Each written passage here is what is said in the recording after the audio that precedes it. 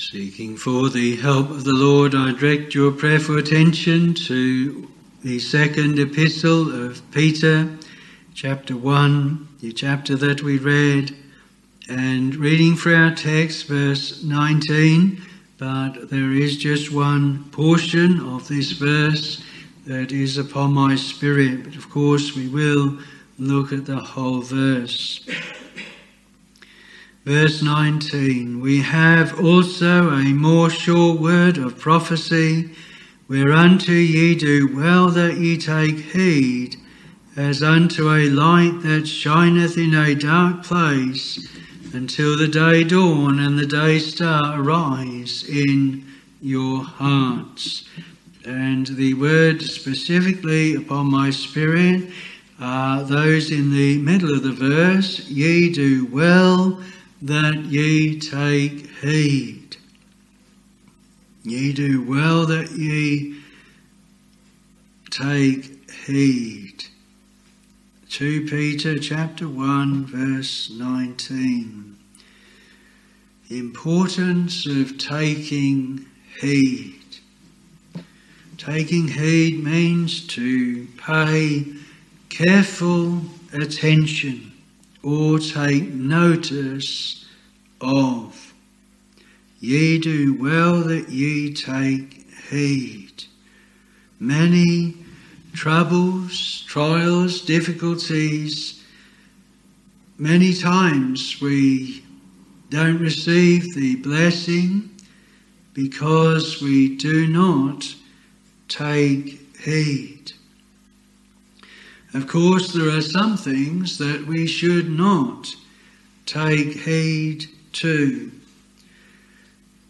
Paul, when he writes to Timothy, he warns that we are not to give heed to fables and to endless genealogies. And the reason that there is no profit in them, they do not profit those that are exercised in those things. In 1 Timothy and chapter 1 and verse 4, neither give heed to fables and endless genealogies which minister questions rather than godly edifying, which is in faith, so do. And we need to really think when we start to get engrossed in various things, are they really profitable? Are going through all of the genealogies or trying to work out the line of things, are they really profitable? No, the Lord is pleased to hedge us about to what is profitable, but if there are things that are bogging us down with really questions and troubling our minds, then those are things we should not take heed to.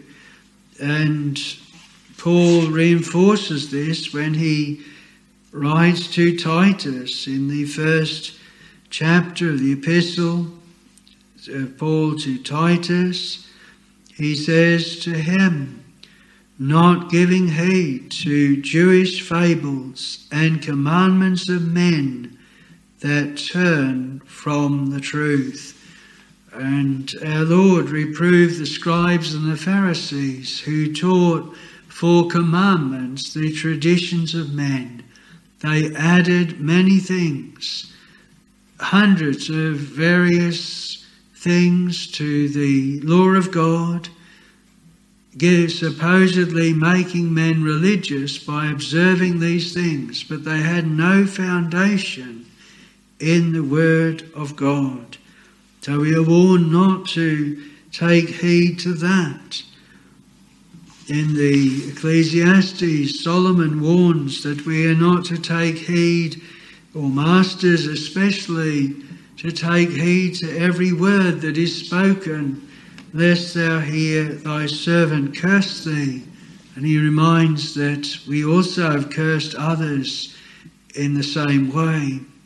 So there are those things that we are not to take heed to.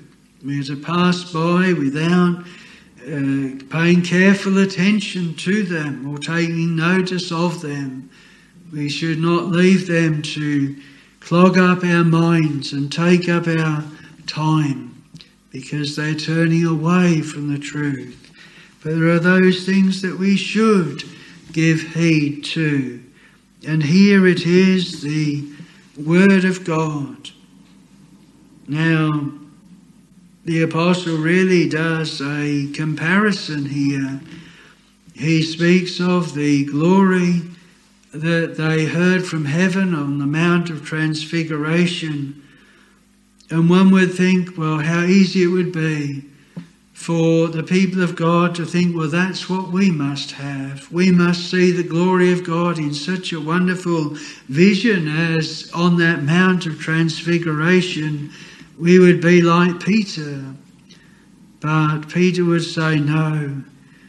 In the words of our text, we have also a more sure word of prophecy, and that is the Word of God. We are not to be looking for those visions and revelations in that way, but for the Lord to shine upon the Word, the Holy Spirit, to bless the Word of God to us. Heaven and earth, said our Lord, shall pass away, but my words shall not pass away. We have a similar comparison with the Apostle Paul, where he tells us that vision he had on the Damascus road, caught up into the third heavens, heard words unspeakable that cannot be uttered. He said, lest he be exalted above measure, the Lord gave him a thorn in the flesh, the messenger of Satan, to buffet him. And when he thought that would be taken away, God didn't, and he gave him instead grace. My grace is sufficient for thee. And so in a similar way, Paul would point us away from those great visions and to the sufficiency of the grace of God, the help of God, the real practical help of God day by day, whether in our minds or our bodies. It is the grace of God that is so vital. By grace ye are saved, that not of yourselves, through faith, and that not of yourselves. It is the gift of God. And so we have these two contrasts. Peter speaking of the Mount of Transfiguration, and then pointing us rather to the Word of God. Paul speaking of his visions and pointing rather to the grace of God. So here we have the apostle speaking of something, speaking of what is absolutely vital, the Word of God, as to what we should pay heed to. Ye do well that ye take heed. So I want, with the Lord's help then this morning, look just at 2 points. Firstly, why we do well to take heed to the Word of God, that which is told us in the words of our text and what follows. And then secondly, other things in the Scriptures. And I've just selected out a few of them that we are expressly warned to take heed to. But firstly, why we do well to take heed to the Word of God. In verse 16, the apostle says, for we have not followed cunningly devised fables when we made known unto you the power and coming of our Lord Jesus Christ, but were eyewitnesses of his majesty. The Word of God that we have here, and remember that the apostle has said that his desire was that after he had died, after he is deceased, we might have these things in remembrance. And those things then that he had seen, and the apostles had seen, and they bore witness to of the power and coming of the Lord, were not cunningly devised fables. That is what there are those that say they are. Many will despise the word of God. They'll ridicule it.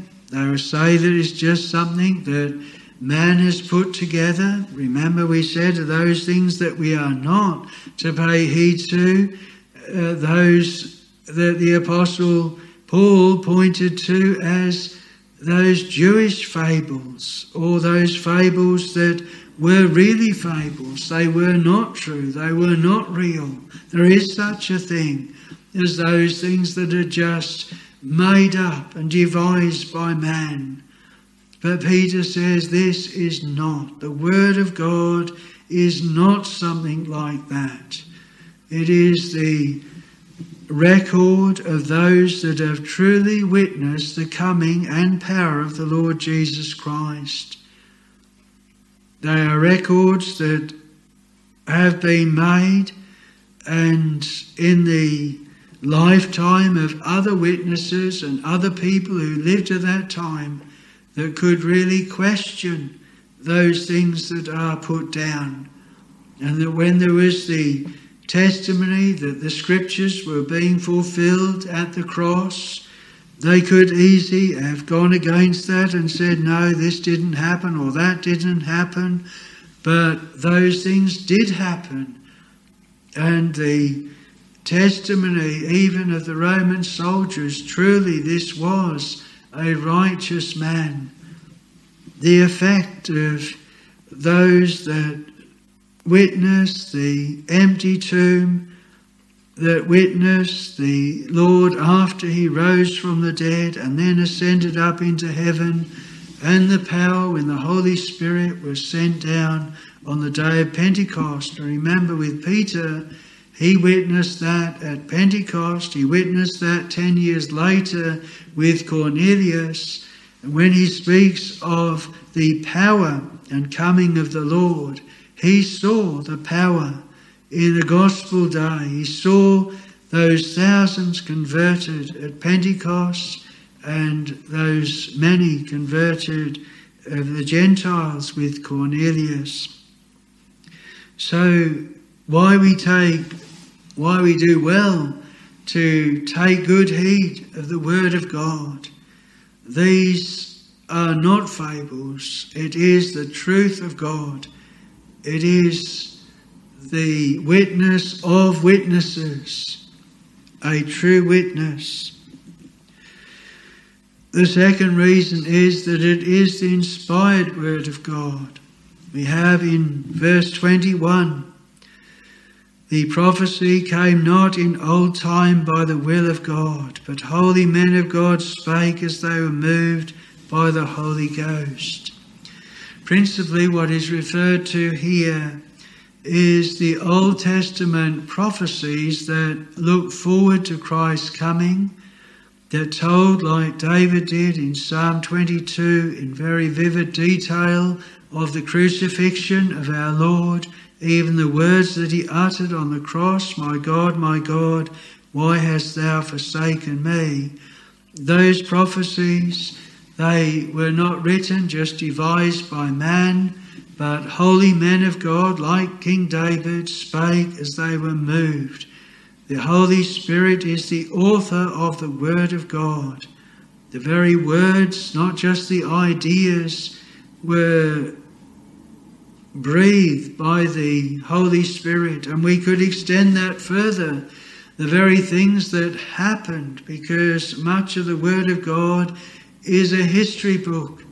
It records the history. And so the thing must first happen, the account of the fall, and with Noah, the flood.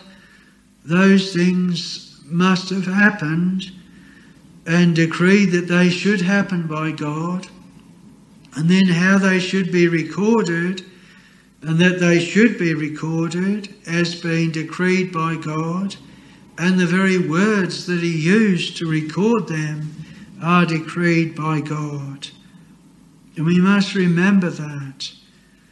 You know, if we were to record all of these events that happened in every minute detail, well, John says that in the Gospel according to John, that even if all the things that were written that Jesus did, if they were all written, the world itself would not contain the books that could be written.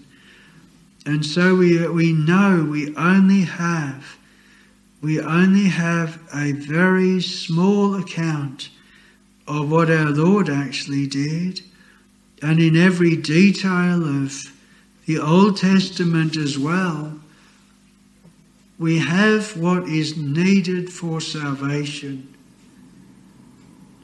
Many times when I was in my studies at school, we used to ask the teachers, could we know a bit more information? And we wanted to delve a bit deeper into the subjects that we were studying. But the teacher rightly said that for the year that we are in, for what we needed to know to get through those exams, that we only needed to know what he was telling us.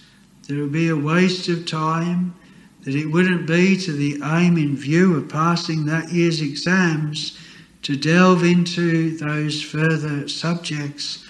And so it is with the Word of God. We might think, well, how did that happen? Why haven't we got that detail?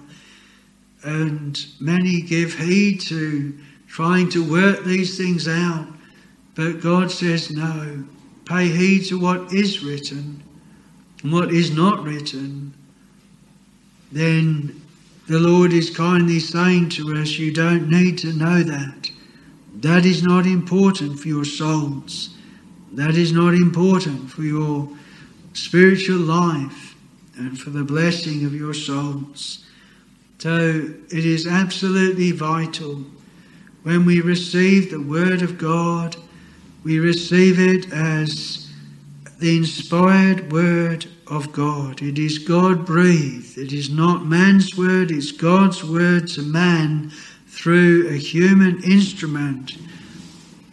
And that is why we need a faithful translation. What we have in English, we read in English. The psalmist, he says, thy word have I hid in my heart, that I might not sin against thee. We need the word that we understand to hide in our hearts. And the original languages, Hebrew and Greek, they needed to be translated. And in all the languages of the world, go into all the world, preach the gospel to every creature. And the miracle at Pentecost was that men who had not been trained in other languages were able to speak other languages. And it's God's gift to the Church of God to give those that understand Greek and Hebrew, that understand also the language of their own tongue and are able to translate from one to the other, that are gracious characters, characters who love the Word, characters who know the truth in their own hearts. And that is a great blessing to the Church of God. And we know the history of our English Bible, and it is a history in much turmoil and trouble and persecution, but the Lord gave to us the Word, and for over 400 years we have had the translation that we're using this morning, the Authorized Version, and we bless God for a faithful translation of the inspired Word. But we have in the word of our text that it is a sure word. It is a sure word. And not only a sure word, but in this verse 20, that it is God's message, not by any private interpretation. God is giving his word to us. And by comparing Scripture with Scripture, we come with what God's message is. We can easily get a different message if we just pick and choose and select out of context the words of Scripture. You could put together a very, very different message.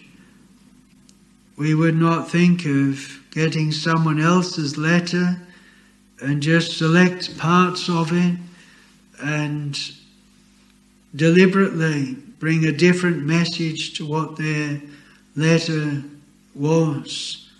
I believe many times in public office there are those that feel very grieved because what they have said has been taken out of context. Only parts of it have been published or spoken, others have not, and is given a false impression, or others have changed around what has been said. I remember years ago writing, and I forget the subject of the occasion, but writing to one of the newspapers in this land. And they published my letter under my name, but they had changed it so much, they had condensed it, and they'd actually put things in it that were contrary to the Scriptures, wrong teaching. Anyone reading that letter ascribed to me would have said, well, that's a very poor minister. He doesn't even know his Bible. And when I protested to them and asked them to correct it and to apologise, they refused to do it.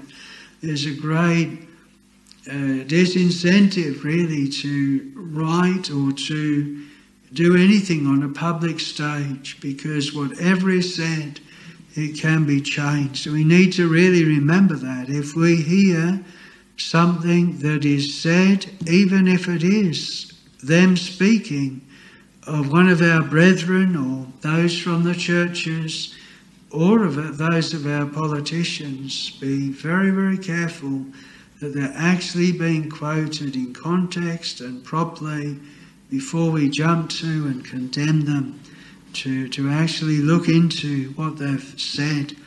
And so with the Word of God, we are to compare Scripture with Scripture and to be very clear, God has a message. What is God's message? What is He saying to us? And if we have the Word of God, then we should not be fearful that we should be deceived. We have the Word ourselves. But we have in our text as well that it is a light in a dark place. That is why we should give heed to it. This world is a dark world. It is a godless world. It is a world that is anti-God. And our hearts, they are dark. They do not have the truth. They are deceitful. They are wicked. And yet this light of the world, light of the Word of God, it comes into this world. It comes into our hearts as we read it. And it is as a light. It shines and it shows the true state and true condition of the world and true condition of our hearts. Light makes manifest. You've only got to think of the illustration here. If there was a room that was all in darkness, we wouldn't see anything that was in it. And if light then was put into that room, we would see exactly what is there. And so it is the Word of God that shows the true state of this world. It shows the wickedness, the godlessness, the lies, the deceits. It shows the danger. It shows how far we are from God. How we are a people that is ripe for judgment.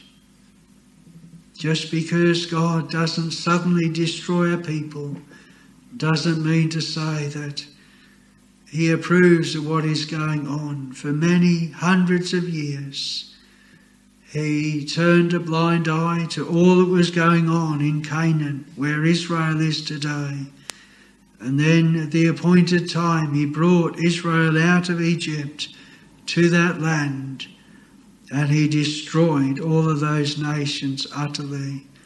And he said to Israel that the reason why he'd blessed them and delivered those nations into their hand was not because they were more righteous than them, but because of the wickedness of those nations. And God will judge the wicked. And we read in the word, because sentence is not executed speedily against an evil work, then the heart of man is fully set in him to do evil. And even a child, if he gets away with something, then he'll do it again and do it again. A man is like that. But the word of God is a light that shows us what is right, what is wrong. It's a lamp unto our feet, a light unto our path. And so that is why we should pay heed to that.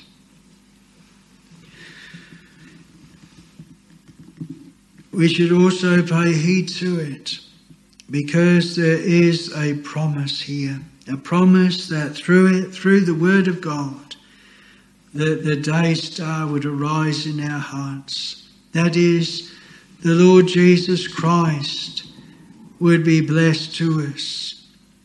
Faith cometh by hearing, and hearing by the word of God. It is through the word of God that men, women, children are blessed. As the word of God is preached, as it was on the way to Emmaus by our Lord, as it was by Philip to the eunuch, as it was by Peter to Cornelius and his household, as many of us have known, that the blessing of the Lord has come to our souls as we've read the word of God, as we've heard it preached. The Lord Jesus Christ has been made precious to us. We believed on him. We've seen him through the word. We've seen the plan of salvation. We rejoiced at that plan of salvation. The Lord has blessed us with eternal life and a good hope through his grace of being with him forever. He's brought us to repentance. He's brought us to hate our sin, to confess our sin, to turn from it, and to turn unto him. And we need that word constantly. We need that word to be as what cleanses our lives from all that is wrong and all that is evil. There are many other reasons, many things that we could say. The reason why we should take heed. Our text says, ye do well that ye take heed. We have also a more sure word of prophecy, whereunto ye do well that ye take heed. And so on this first point, may we be refreshed again with this truth. Our readings in the morning and evening, privately, as a family, in the house of God, how much do we take heed to the word that we read? How much do we give careful attention to it? And when there's exhortations, pay attention to those exhortations. When there is warnings, take heed to those warnings. How much do we do so? Ye do well that ye take heed. Are we guilty of just going through the word of God and never taking heed? Never paying attention to it? Never comparing our lives with the word? Never thinking, is this word condemning us? Is this word pointing us to what we should be doing? Is this word reproving us of something that we are doing? How much heed do we pay to the word of God? Well, I want to look then secondly at other things that we are expressly warned to take heed to in the scriptures. I begin where our Lord warns in the Gospel according to Luke chapter 12 and verse 15. And he warns to take heed and beware of covetousness. For a man's life consisteth not in the abundance of the things which he possesseth.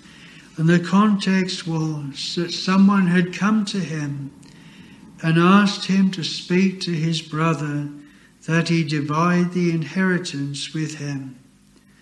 I don't suppose there's a greater occasion for there to be conflicts and for there to be covetousness than in the case of an inheritance. Man likes to get rich quick. Man likes riches that he hasn't had to work for. You've only got to look for that in our land with the lotteries and the many that will just give money in the vain hope that they'll suddenly get the jackpot and have so much money. And when it comes to inheritance, how easy that is as well, to think, if only I had that, if only I had that windfall. And yet what is an inheritance? Why is that money available? Because someone has died, because they have left everything and they could not take anything with them. And yet those that are left, the temptation is to want that money, to want those goods, and yet never take heed and think, why have they left it? How was their soul state? What profit has these riches done to them? And it is in that context that our Lord really warns us and says, take heed in this.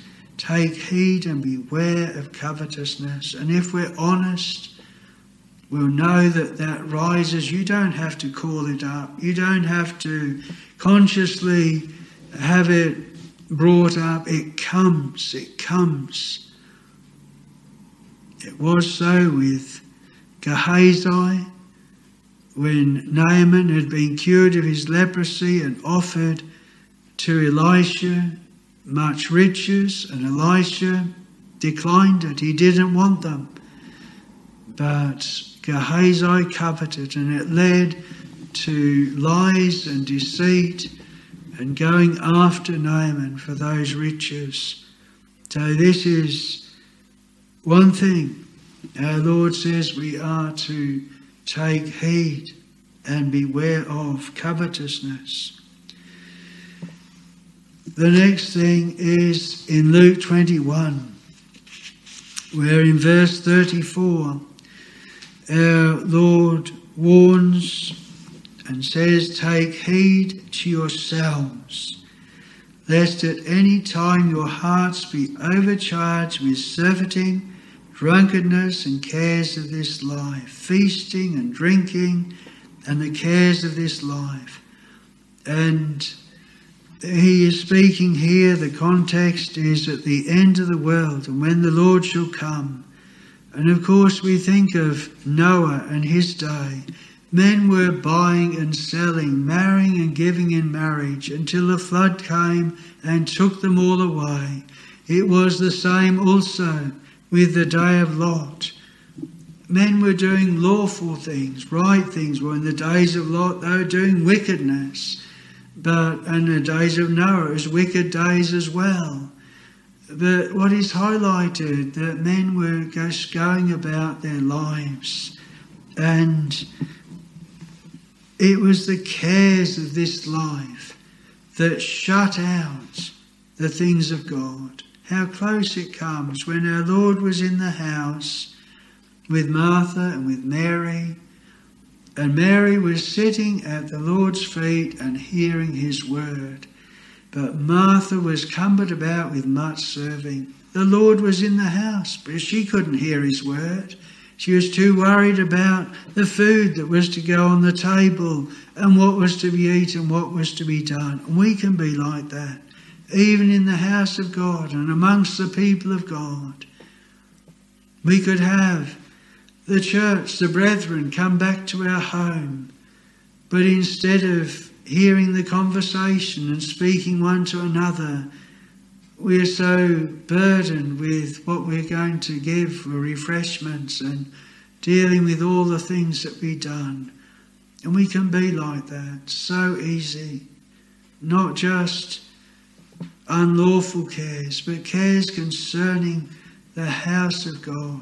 Many, many things we can be burdened to. With the ministry, with the streaming here, with the Bibles offered, with the distribution of the Word of God. There's many, many things to be attended to that can completely block out a real close walk with the Lord ourselves. And all in ministry need this word to be warned, to take heed to yourselves. Everyone that is in ministry first is a private Christian. We need a personal close walk with the Lord, not just an external ministry. Take heed to yourselves lest any time those cares of this life that they take over. And you think with the pandemic, with the virus that has come, in one sense, the Lord has been very kind in this, and He has touched those things, those cares. He's touched men's health, men's wealth. He's touched their freedoms, their liberties, their pleasures. And we are told men shall be lovers of pleasure more than lovers of God at the last. And God has touched these things. But the question we need to ask, has it made us then take heed to His word? Or has it brought even more cares and in a different way? The third thing I bring before you is the warning that we are to take care that we be not deceived. It's in this same chapter, Luke 21 and verse 8. And again, it is the Lord being asked of the sign of the times and the coming of Christ the second time. But He says in verse 8, take heed that ye be not deceived. Many shall come in my name, saying, I am Christ, and the time draweth near. Go ye not therefore after them. And we find it all the time. You can find those with billboards in city centres, that the time is drawing nigh. We get emails in our email boxes from those that are professing to speak with authority from God Himself. In fact, they're written in the very way as if God was speaking through there, saying that it's but a few days and the Lord is coming again. In our day, there's many that are saying these things. The Lord will come. The Lord will come. But we are to take heed that we are not deceived. If we know the Word of God and keep close to the Word of God, then we won't be deceived. But there are many cults, there are many different religions, there are many different so-called faiths, and all of them are deceiving men when they are turning away from the Word of God and turning away from the teachings of the Lord. So very much to do with the very verse where our text is, that we are take heed, be very, very careful that we are not deceived, really, but are quite on a natural level.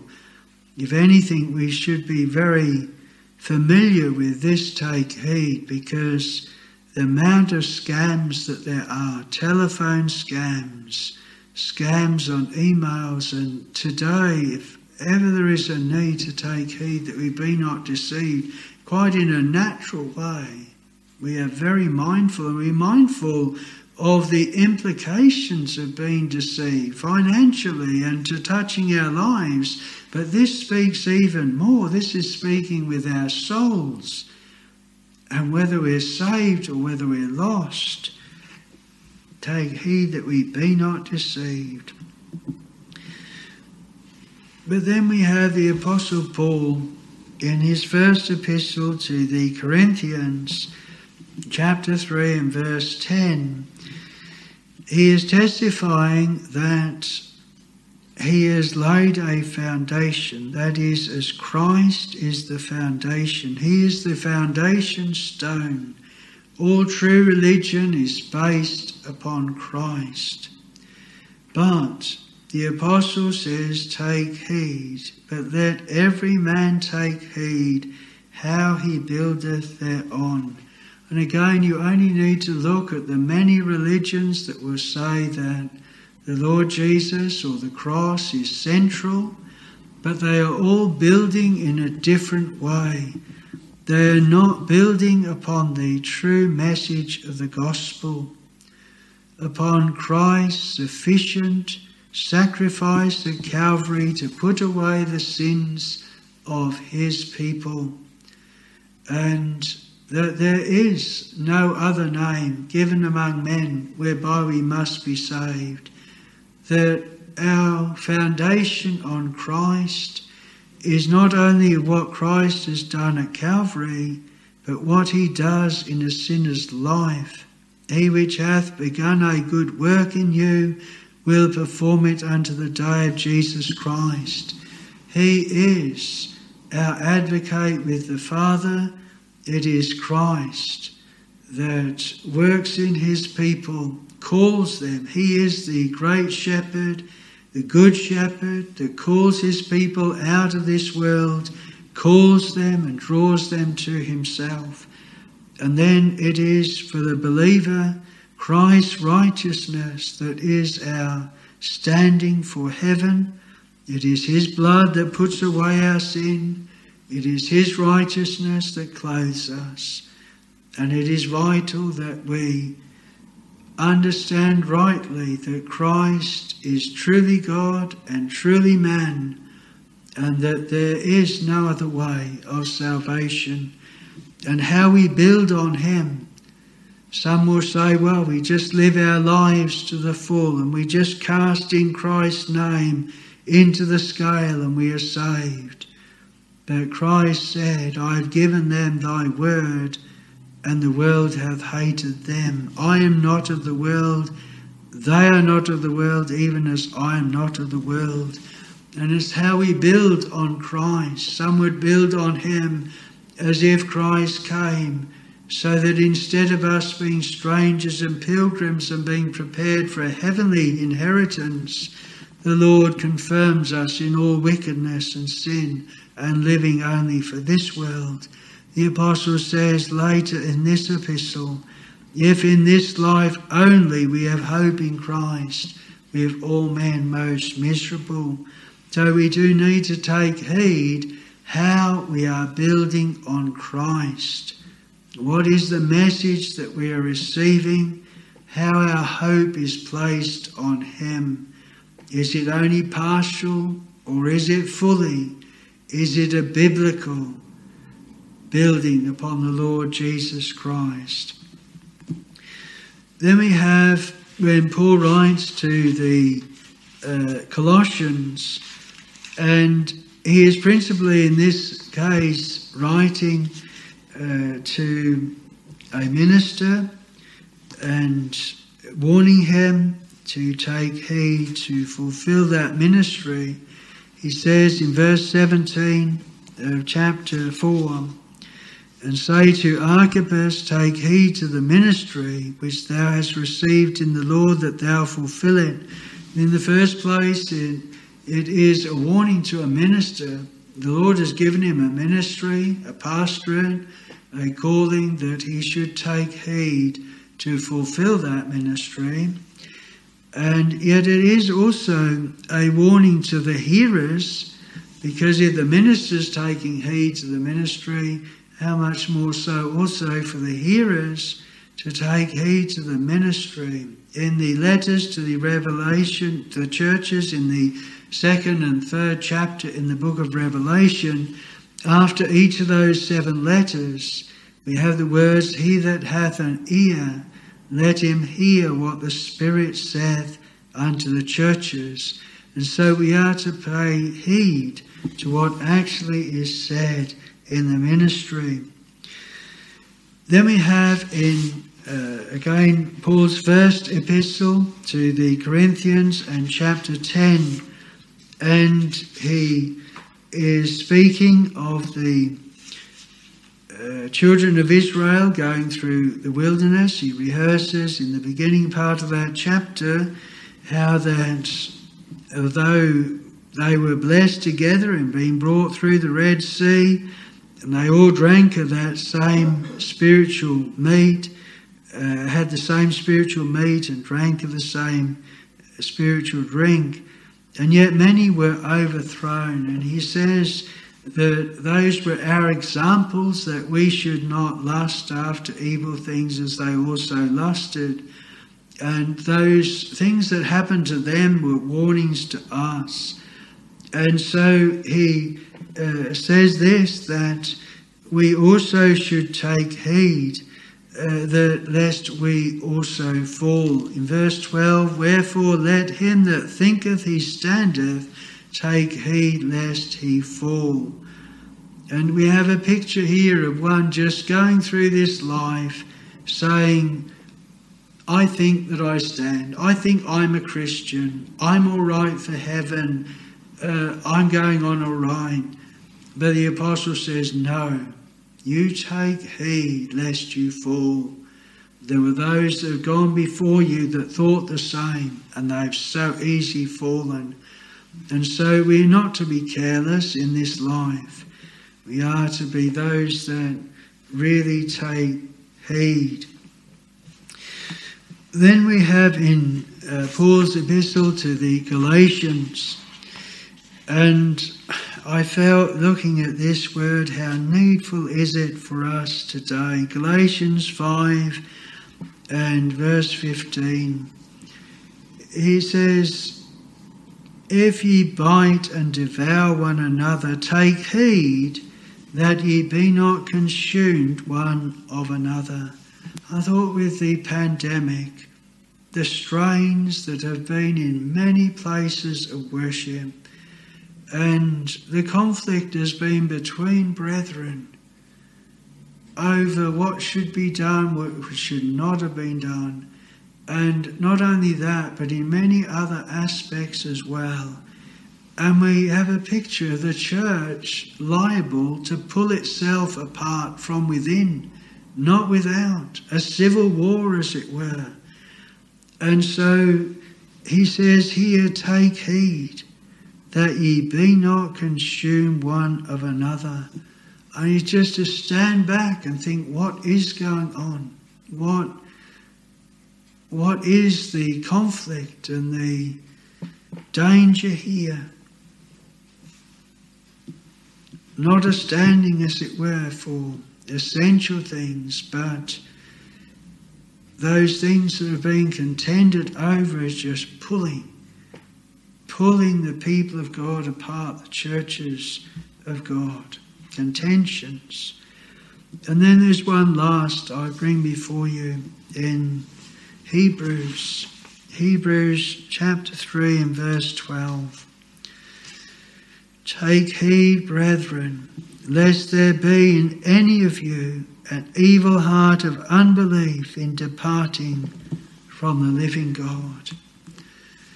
I think this is something that runs right through the word, and especially with the children of Israel, how they easily departed to idolatry, how even the Lord warned them that there would be those that gave signs and wonders and they came to pass.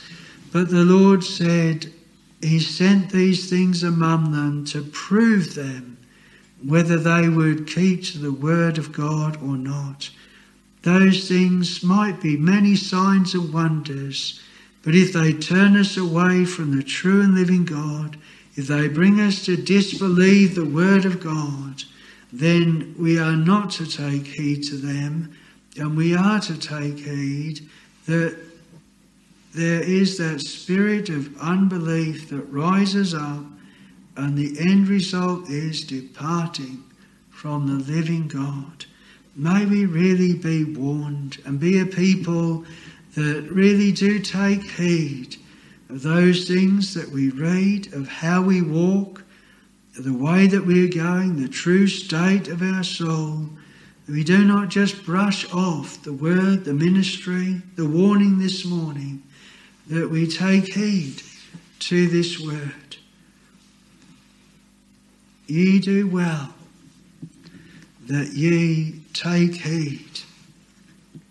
The word of our text. Ye do well that ye take heed. Well, may the Lord bless the word to us. Amen.